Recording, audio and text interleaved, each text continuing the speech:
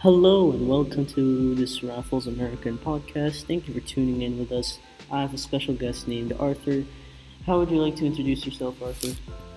Well, I'm just an average normal person. I'm just went for American school, and I just came here in 2020 when COVID hit real hard. Uh-huh. Alright, so now on to the questions for today. Who's been on your mind lately? Just in general. Who's been on your mind? Well, there was not very much room for taking into consideration of the others. Well, there's we have another grade in less than a few months, and I was more concerned about my classes, not this person. So there has been someone So, particular. so really nothing has been on your mind right lately, just because of classes, right? Alright, well, what really inspired you to be the person that you are? What really inspired me is that it's a bit of nihilistic and also optimistic as well. It's just that nothing else really matters, but also nothing else really matters. You know what I'm saying? So, So you're so you're a bit of a laid back person, you're saying, right? laid back person, yes, I think that's the way you can describe me. But I also believe that living your life as a whole is what makes me who I am. Where did you learn about this school? I learned about the school when my dad was researching for any near international school that are prestigious enough for me to get some highly graded educations. Prestigious enough. Well, what made you pick this school that made you think that this is prestigious, other than the other international schools? Well, the interiors are fine. Nice. It's gorgeous, actually. Well, other than rust, mosses, plants everywhere, and rusted out paints and ugly paints, I think this school has a lot to offer. So I think you're more interested in the mother of nature in this school, aren't you?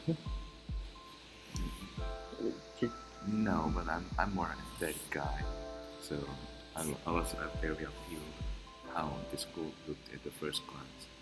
How was your school like this before you even seen RES before? How was your school before this? Was if you type, if you Google general Asian school, you'll have glimpse of what kind of school was ours. It was a very stoic and brick-made structure, which has very little specialties in it.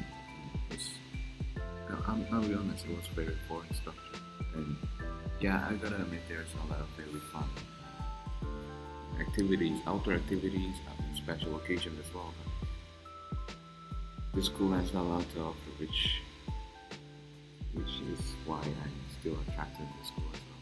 So basically, I've heard that some Asian schools aren't as nice as you think.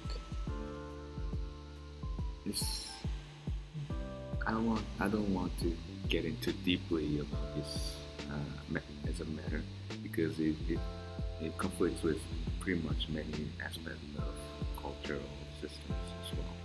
But yeah, I think you can settle my words for that. Okay, well, the next question, since I don't want to get too deep into this, what would other business or programs, as I would say, like IB or AP, um, why would other programs choose a school, basically? I saw a lot of students who are actually really talented and skilled, and I think it will be very regretful if these students are left without being exposed to proper chances of being included in prestigious academies, institutes as well. And I hope AP or IB programs selected by the school can give the opportunity that these students deserve. Well, I mean, we have an IB program, do we, right? Or only one student, so yeah. Yeah, I was gonna say that there's really only one student in this IB program thing that we have, but I don't know why we would have an IB program for one student. It's We are kind of weird. releasing your show on students. I think that's why. Yeah. So basically, there are talented students in the school, and yeah, that's about it for this podcast. Tune in later for our next one.